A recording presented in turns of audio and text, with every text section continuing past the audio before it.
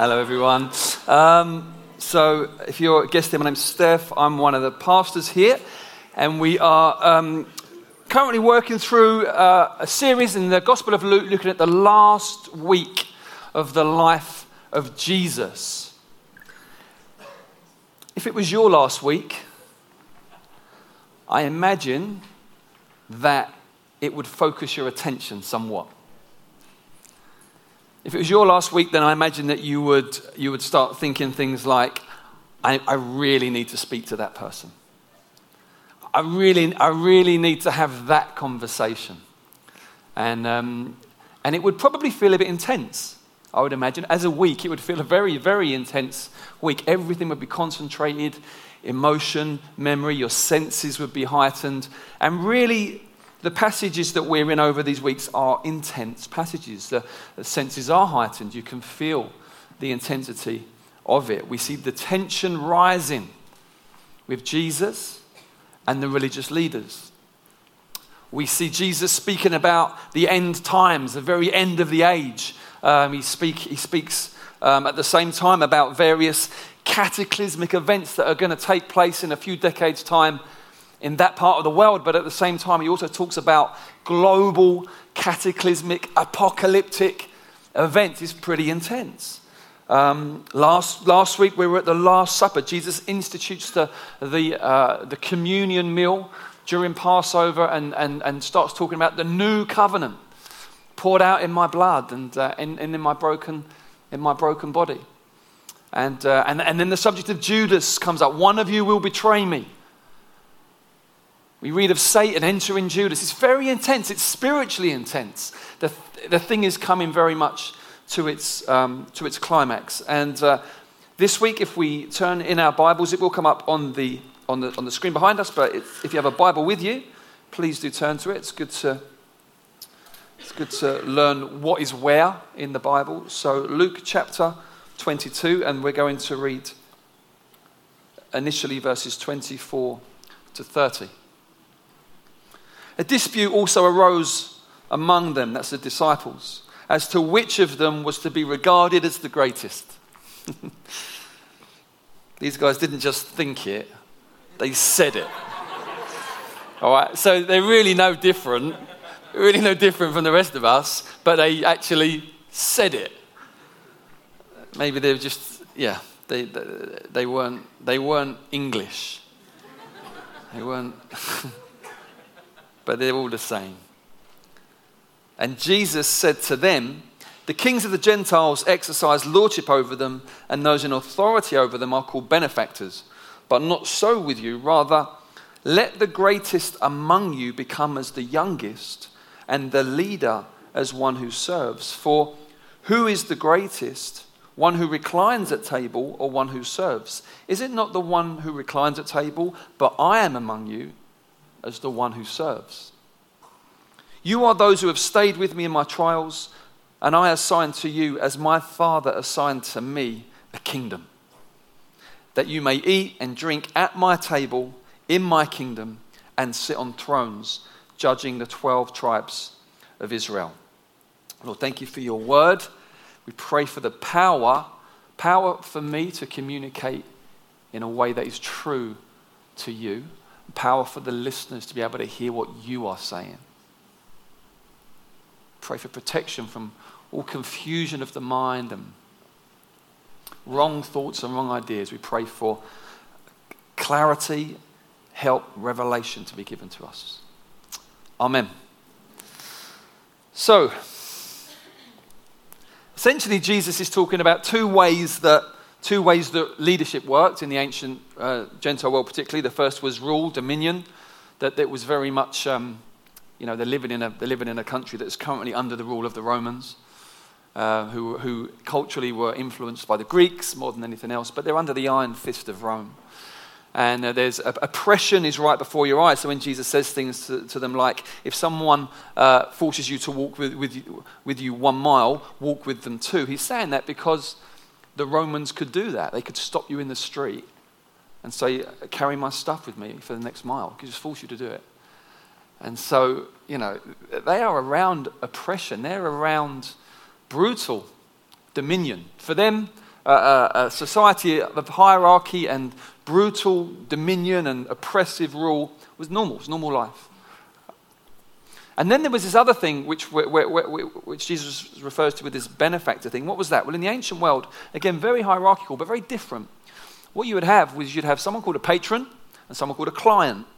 And how it would work is that those people may be of the same social standing, or they may not, but nevertheless it was a relationship that was hierarchical. So the patron would offer the client protection, sponsorship, support, maybe some financial help, and then the client would have certain conditions laid upon them.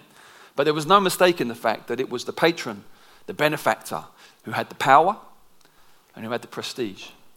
And Jesus is saying, he's looking at these two elements, this lording over, this oppressive dominion, and then this other thing, which is much more subtle than that, but essentially it was still as dark.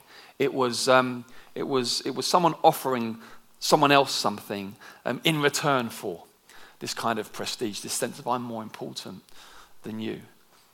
And Jesus says, not so among you. It's not going to be like that. You're arguing about who's going to be the greatest. You need to realize this isn't how it works in my kingdom. Okay? Neither the obvious oppressive leadership or the more subtle.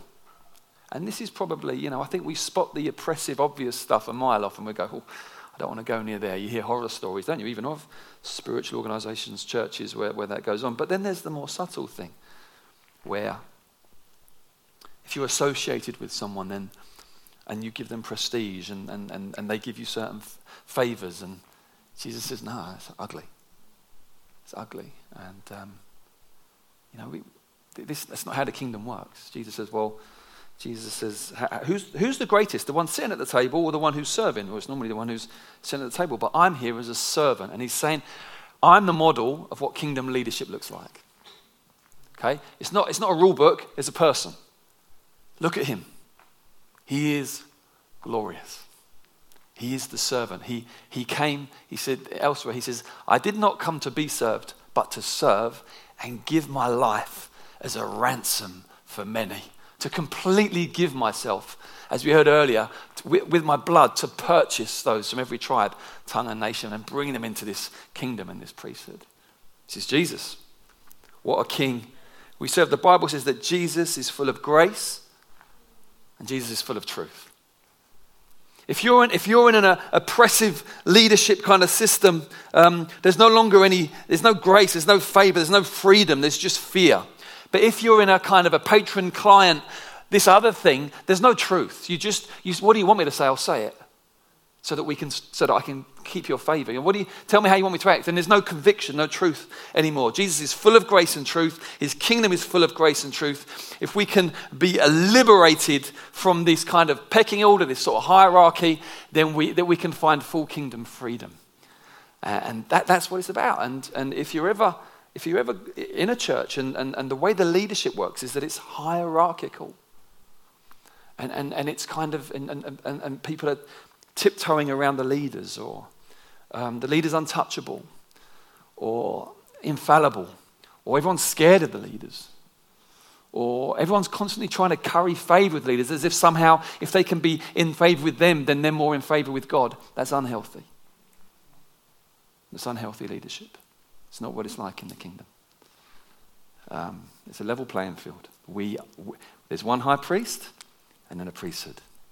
We have equal access to the presence of God. All of us, regardless of the role we play in the body of Christ. Amen? Got to get it. got to keep getting our minds renewed in that. It's very different from the world. Very, very different from the world. But notice this, you see. You think, well, they want to be great. Jesus doesn't say that's a bad thing. He says, I want to motivate you to true greatness. The more you grab and grasp for prestige and recognition, the less great you are. The less great you become. The smaller and smaller you become. You ever notice that? You ever those horrible moments where you've said something and you know you've said it to try and put yourself in a good light? You know those moments? It might have been subtle. No one else knew, but you knew. Probably actually other people did, but you knew. And you say it, and then you go, and you felt your soul shrink a little bit. You say, this isn't what I'm about. This isn't what we're about. Jesus' greatness is a is a wonderful thing. But what he does, notice what he does. He motivates them by propelling their thoughts to the future age. He says, hey, you're going to be around my table. You're going to be on thrones. He says, I've brought you into my kingdom. There will be an age where you exercise true greatness and true authority. In this age, just serve. But there's an age coming, and he motivates them by their future hope. And this is why future hope is so important. The Bible says these three remain: faith, hope, and love. And we're kind of good on faith. I think we understand faith, God's promises, live by faith, believe God, trust God, pray in the promises. I think we're good on love, not in terms of we're always brilliant at these things, but we grasp what they're about. Love, love is the greatest. We'll be known by our love for one another, and love the Lord your God. Hope, it kind of sort of disappears a little. It's kind of, great, hope. I don't know what it is. Because it seems a bit vague, because you say things like, well, I hope I go to Barbados next year. It's kind of vague. It's great. But, biblically, hope is sure and certain. It's this confidence in God's future for us. That's what it is. And the idea is that you're so confident in it that it motivates you to be able to make sacrifices in this age. If you're weak on hope, you'll struggle to sacrifice. In fact, the Bible says the weaker you get on hope, the more your mentality becomes, let's just eat and drink because we're going to die tomorrow. Let's just get all we can out of the moment now, because there's nothing really ahead that I'm actually confident in. Maybe some vague ideas about heaven and angels and things. No. Biblical hope, you anchor into it, and it enables you to pay incredible price for the kingdom of Jesus in this age. Jesus is motivating his disciples. Let him motivate us in that. I do want to, it's always dangerous recommending something from the pulpit, because, next week someone might ask you to recommend their thing. But Andy didn't ask me. I initiated this. I wanted to recommend Andy Kite's new album called Hope Deferred. It's wonderful in so many ways. Incredible music, incredible journey, amazing theology, truth. But one of the things that I noticed listening to it through and through is hope. There is an emphasis on hope that is unusual. An emphasis on that future, and it has fed our souls in our home. It is literally, it's just fed us. And I do want to get one of these off of you. Andy, wave. Get one of these off of it. This stuff, this is the rich stuff. This is the good stuff. This will feed your soul. We must do all we can, because we're constantly being encouraged to get all we can in the here and now. Because we live in a world that doesn't have a gospel hope. Okay? There's no confidence in what God's going to do in the future. There's just anxiety, fear, trepidation. So let's just get what we can now. We have a future hope if we're believers, folks. We're part of Jesus' kingdom. We're going to sit around a table and enjoy the marriage supper of the Lamb. We're going to rule and reign with him, representing his goodness in a brand new creation. I mean, wow. But let it motivate you to live a life of kind of, how can I put it? The sort of abandon where you're happy to just give yourself for Christ and not be wound up about recognition or reward in this age. Not be fussed. There's a liberty in that. Because every time you serve Christ in that way, you are paying into eternity. That's what you're doing. That's not ungodly or unspiritual. Jesus motivates us by eternal reward. In Matthew 6, he says, verse 19, he says this. He says, don't lay up for yourself treasures on earth where moth and rust destroy and where thieves break in and steal. Okay, don't do that. But lay up for yourselves. Did you hear that? This is Jesus talking. Don't be more spiritual than Jesus. Oh no, I couldn't possibly. No, Jesus says, lay up for yourselves treasures in heaven where neither moth nor rust destroys and where thieves do not break in and steal. Lay up for yourselves. You see, why would God motivate us? Why does that please God? Because every time you do something for the kingdom of Christ that costs you in this age, you are demonstrating enormous faith in him. You're saying, I'm really genuinely, this isn't just songs I sing, meetings I go to, I believe in you. And the Bible says that faith pleases God in a kind of unique way. I can just imagine him just laughing in heaven with such delight and joy over those steps of faith. And he loves to reward us. He loves to reward his children. So be motivated in that way. Absolutely go for it. Don't hold back. We've got an offering after the sermon. Invest in the next age. Invest in the age to come. Invest in it. We know about the offering. We've got this church house thing. Did you know the story behind that? It sort of got dumped on us, really. But we found faith from God in it. Let's be honest. We never thought, let's plant a church and save up for a house. Came here to plant a church and someone said, here's £75,000 towards a house for one of the pastors to live in. But it's going to be a house that the church will own. Oh, okay. That wasn't part of the plan. We found, actually, this is a really expensive area to live in. If we want to have an asset here where we know as years and decades go on, able to house different pastors that God raises up here with their family, that's a wonderful thing. It's an amazing asset. So we're paying into it. We're trusting because we believe in the mission that God has got for us here to be a wonderful light for Jesus in this part of London. We believe it. So we throw money at it.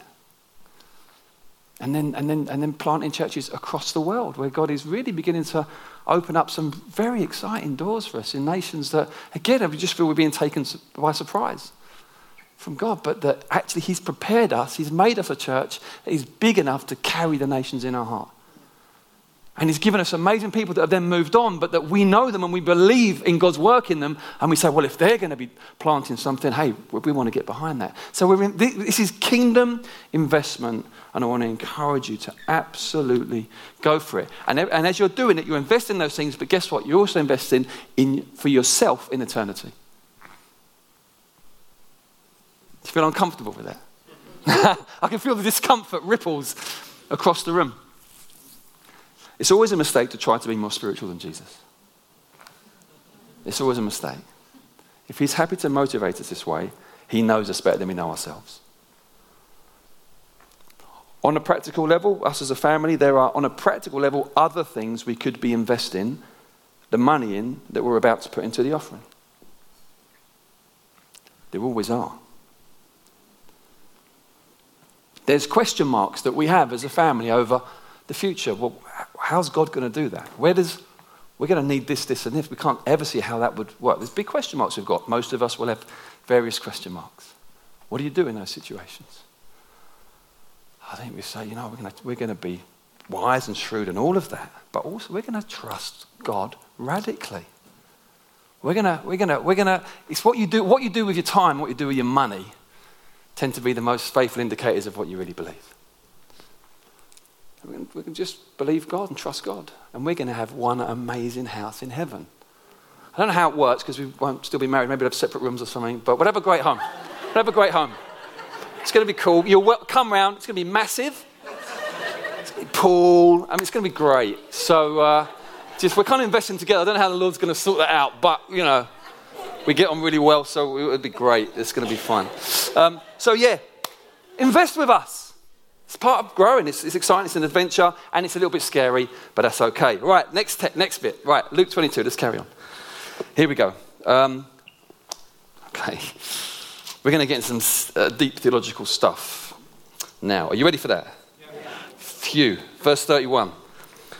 Simon, Simon, behold, Satan demanded to have you, that he might sift you like wheat. But I've prayed for you that your faith may not fail, and when you have turned again, strengthen your brothers. Peter said to him, Lord, I'm ready to go with you both to prison and to death. Jesus said, I tell you, Peter, the rooster won't crow this day until you deny 3 times that you know me. I'm going to try to explain to you what this means, if we can keep it up. Now, what you need to know is really important is you see verse 31, it says you twice. Demanded to have you, that he might sift you. See those 2 yous? They're written in plural in the Greek. So he's addressing Simon. The disciples are there. He's addressing Simon. Simon, Simon, Satan's demanded to have you. He's talking about the disciples. Okay? In verse 32, the you becomes singular. But I've prayed for you that your faith may not fail, and when you have turned again, strengthen your brothers. Okay, so just try to firstly understand. It's not talking about something that Satan specifically demanded to have Simon.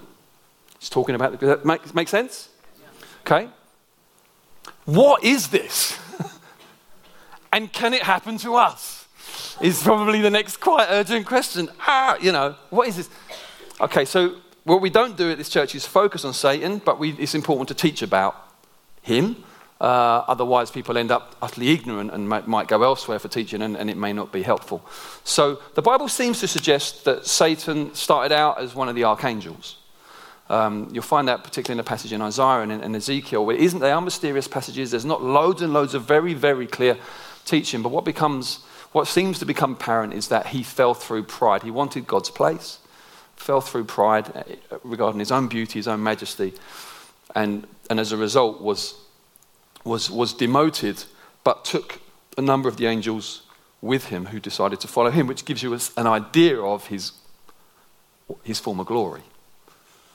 And those angels now would be described in terms like principalities, powers, unclean spirits, demons. That is fairly orthodox teaching on what happened there. Now, what is a little bit slightly more obscure, but seems to be the case, is that before the cross, that Satan seemed to have some kind of either access to or place in heaven. So if you read the book of Job, you read that the sons of God, in quotes, which is a kind of term, a generic term often for angels, appeared before God and gave an account of what they've been doing. And Satan he comes as one of them. So it's quite a bit interesting, and it seems like somehow in the heavenly courts that he almost had a place of being able to, or as an accuser, in like an illegal sense, a prosecutor, an accuser in a legal sense, accusing the people of God. But the Bible also talks about him being cast out of heaven. And there are different interpretations of that, but the one we're most comfortable with is that happened at the cross, that he was cast down, disarmed, cast to earth, as we're told in Revelation 12. So can this kind of thing happen? Can Satan just demand to have some people in the same way as happened here? I would say probably not. And just to give you a scripture, just to show you why I'm saying that, in 1 John 5, verse 18, so this isn't the Gospel of John, but one of John's letters. He says this, he says to them, we know that everyone who has been born of God does not keep on sinning, but he who was born of God protects him, and the evil one does not touch him. Okay? By the same token, though, what does become apparent through the New Testament is that through sin, through spiritual carelessness, you can give the devil a place. Does that make sense? So, for example, Ephesians 4, which Richard referred to, I think, last week, if you decide to hold on to bitterness and unforgiveness, the Bible says that gives the devil a place from which to operate in your life. A landing strip is the kind of idea. You give him a landing strip in your life that he can now get involved and mess with your head and mess with your soul, though we don't believe that means taking your salvation from you, but he can operate and influence and kind of mess with your head a bit. Forgiveness seems particularly to be one of those things, but I'm sure other things like pride and other sins that if we don't take spiritual things seriously, but we're awake to spiritual things, we're gospel believers, that it can leave us vulnerable in that sense. Does that make sense? Yeah. And so what I would say is this: is that Undoubtedly, this is sure. I know it's a little bit obscure, and what I'm not trying to do is act really emphatic on stuff that seems to be a little bit obscure theologically. I'm trying to just be honest with you and say, look, this is a hard subject. What we do know is that when 1 Peter 5, verse 8, he says to the people he's writing to, he says, it's a very famous scripture, he says, be sober-minded, be watchful. Your adversary, your enemy, the devil, prowls around like a roaring lion, seeking someone to devour. Resist him. Okay, and the Bible says if you resist him, he will flee. So we're not don't get into the anxiety. Oh no, Satan can just suddenly demand me. No. But if you are not watchful spiritually, and you just kind of, in a sense, you're half asleep. You don't keep short accounts with God and other people. You think, it'll sort itself out. You're being a fool spiritually. Okay? Because this is reality. This isn't someone's like, this is biblical, timeless God's gospel truth. So you've got to be watchful and sober-minded. So because otherwise, like with the disciples here, groups can be targeted, marriages can be targeted, flatmates can be targeted, gospel communities, GCs can be targeted, whole churches can. So this is a call, number one, can we just be watchful, guys? Don't give way to things like gossip. Don't give way to things like critical spirit, negativity. Don't give way to resentments. If there's stuff to deal with it. Someone's offended you, go and speak to them in love and try and sort it out. Don't let things brew. Don't just tell yourself it'll be fine. It won't be. Okay? It won't be. Let's be watchful. Let's be vigilant. This is real. You hear the urgency in what I'm saying. But don't be anxious. That makes sense? When's Satan going to get me? No, he can't touch you. Walk with God. Jesus protects you. Don't live under this weird sort of anxiety, but be watchful. So it's almost in that sense, I would say to a degree, it's kind of like in our hands, if that makes sense. Just be on guard. If God's speaking to you about things through his word and the Spirit's nudging you, act on it.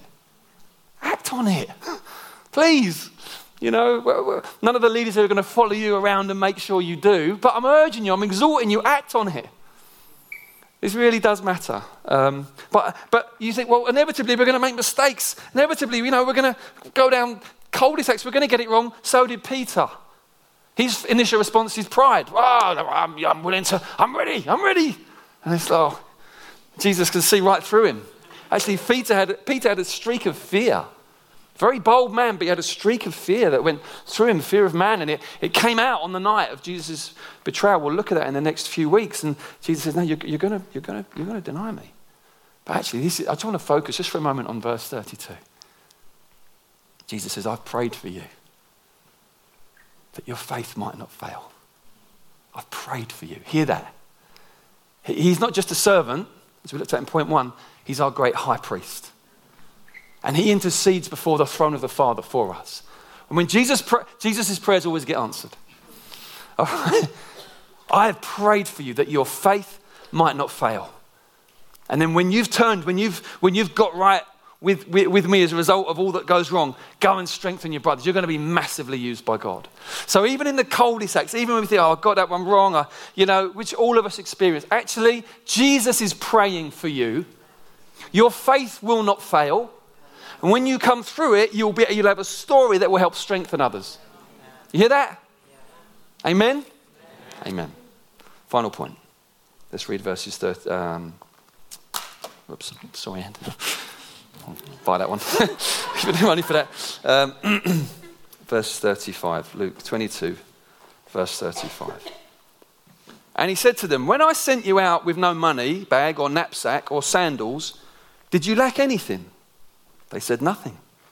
He said to them, "But now let the one who has a money bag take it, and likewise a knapsack. And let the one who has no sword sell his cloak and buy one. For I tell you that this scripture might be fulfilled in me. He was numbered with the transgressors. For what is written about me has its fulfillment." And they said, "Look, Lord, here's 2 swords. And he said to them, "It's enough." What is this? What? Okay. All right. Okay, we're doing all right for time. So, what's happening here? Just before people start running out in panic, I'll hit the most urgent thing first. Jesus is not calling them to a military revolution. How do we know that? How do we know that is clear and that's obvious? Number one, by his dismissive comment at the end. It's like, oh, for goodness sake, that's enough.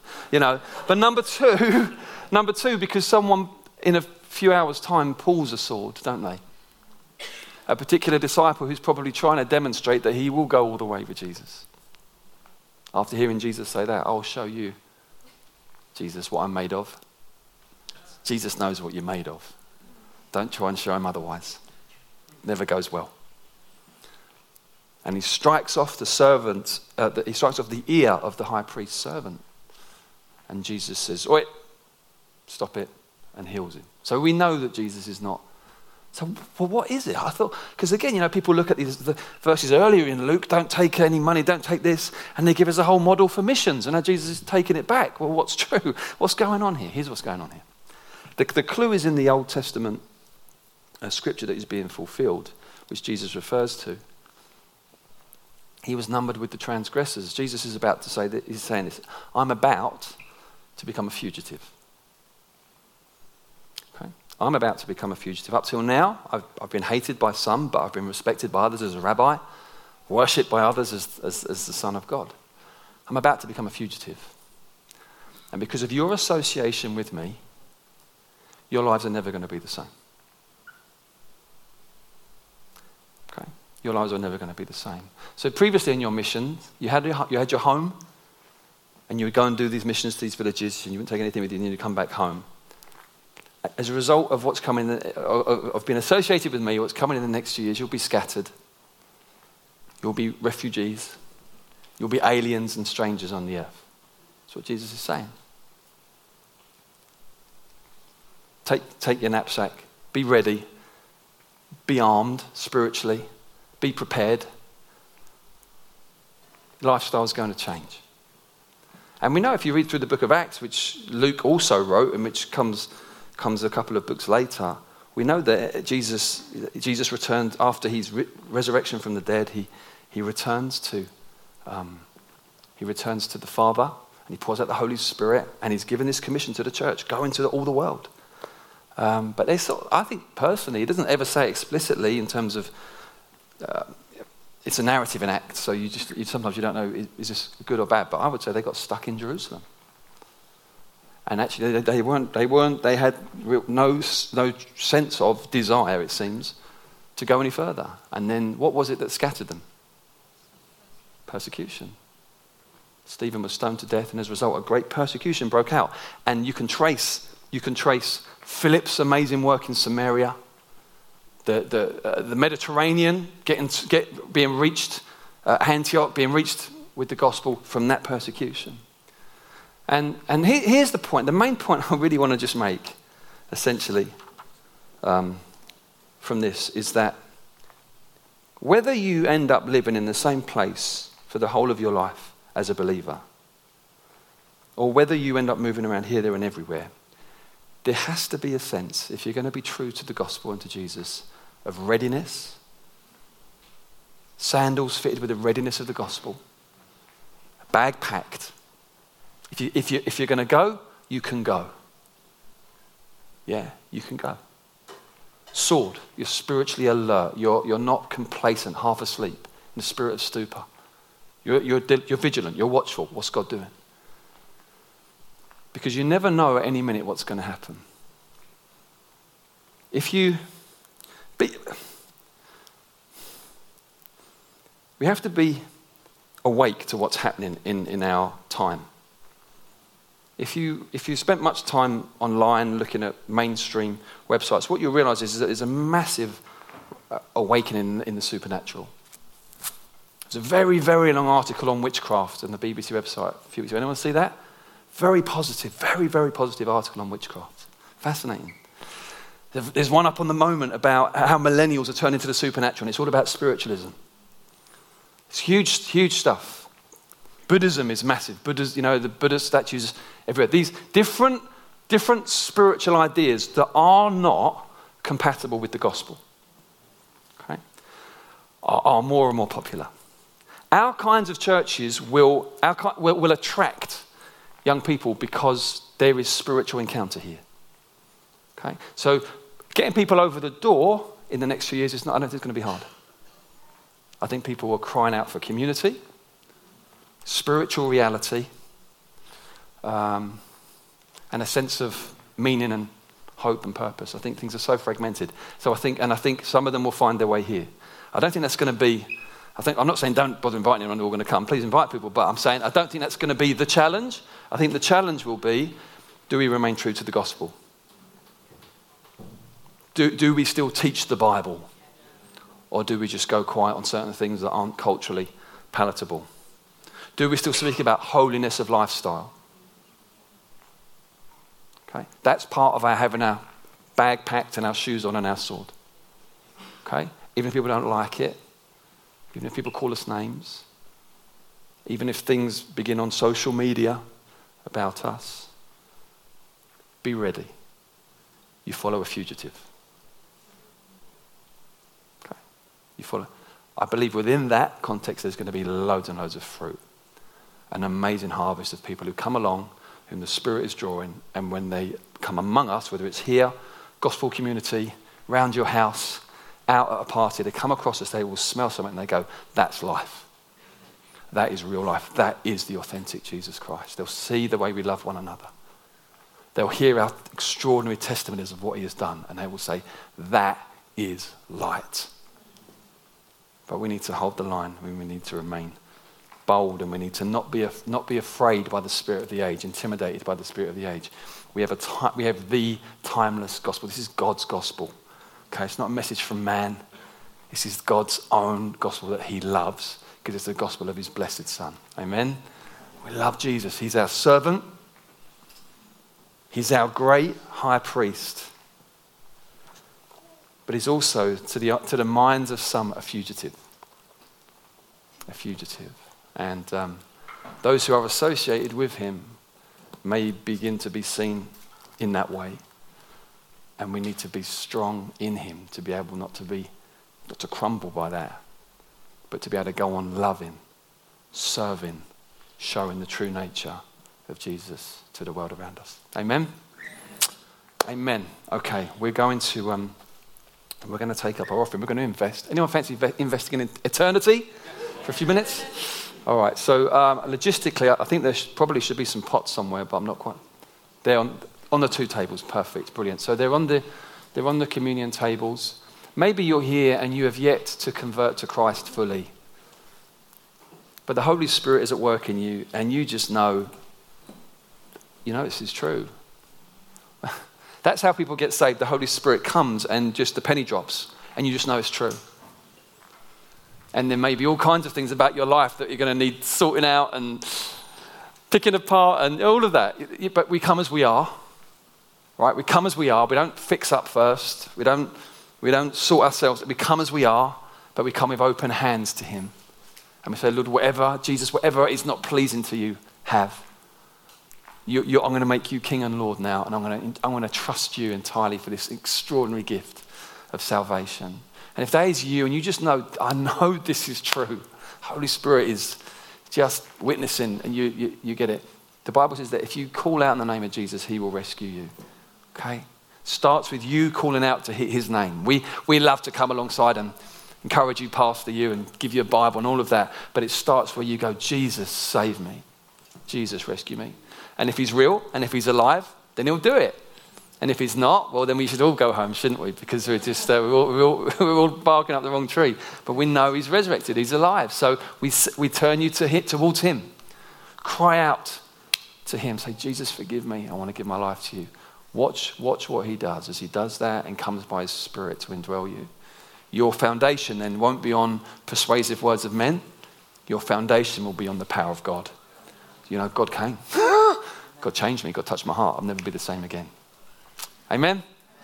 Amen. Okay, great. Well, Andy's going to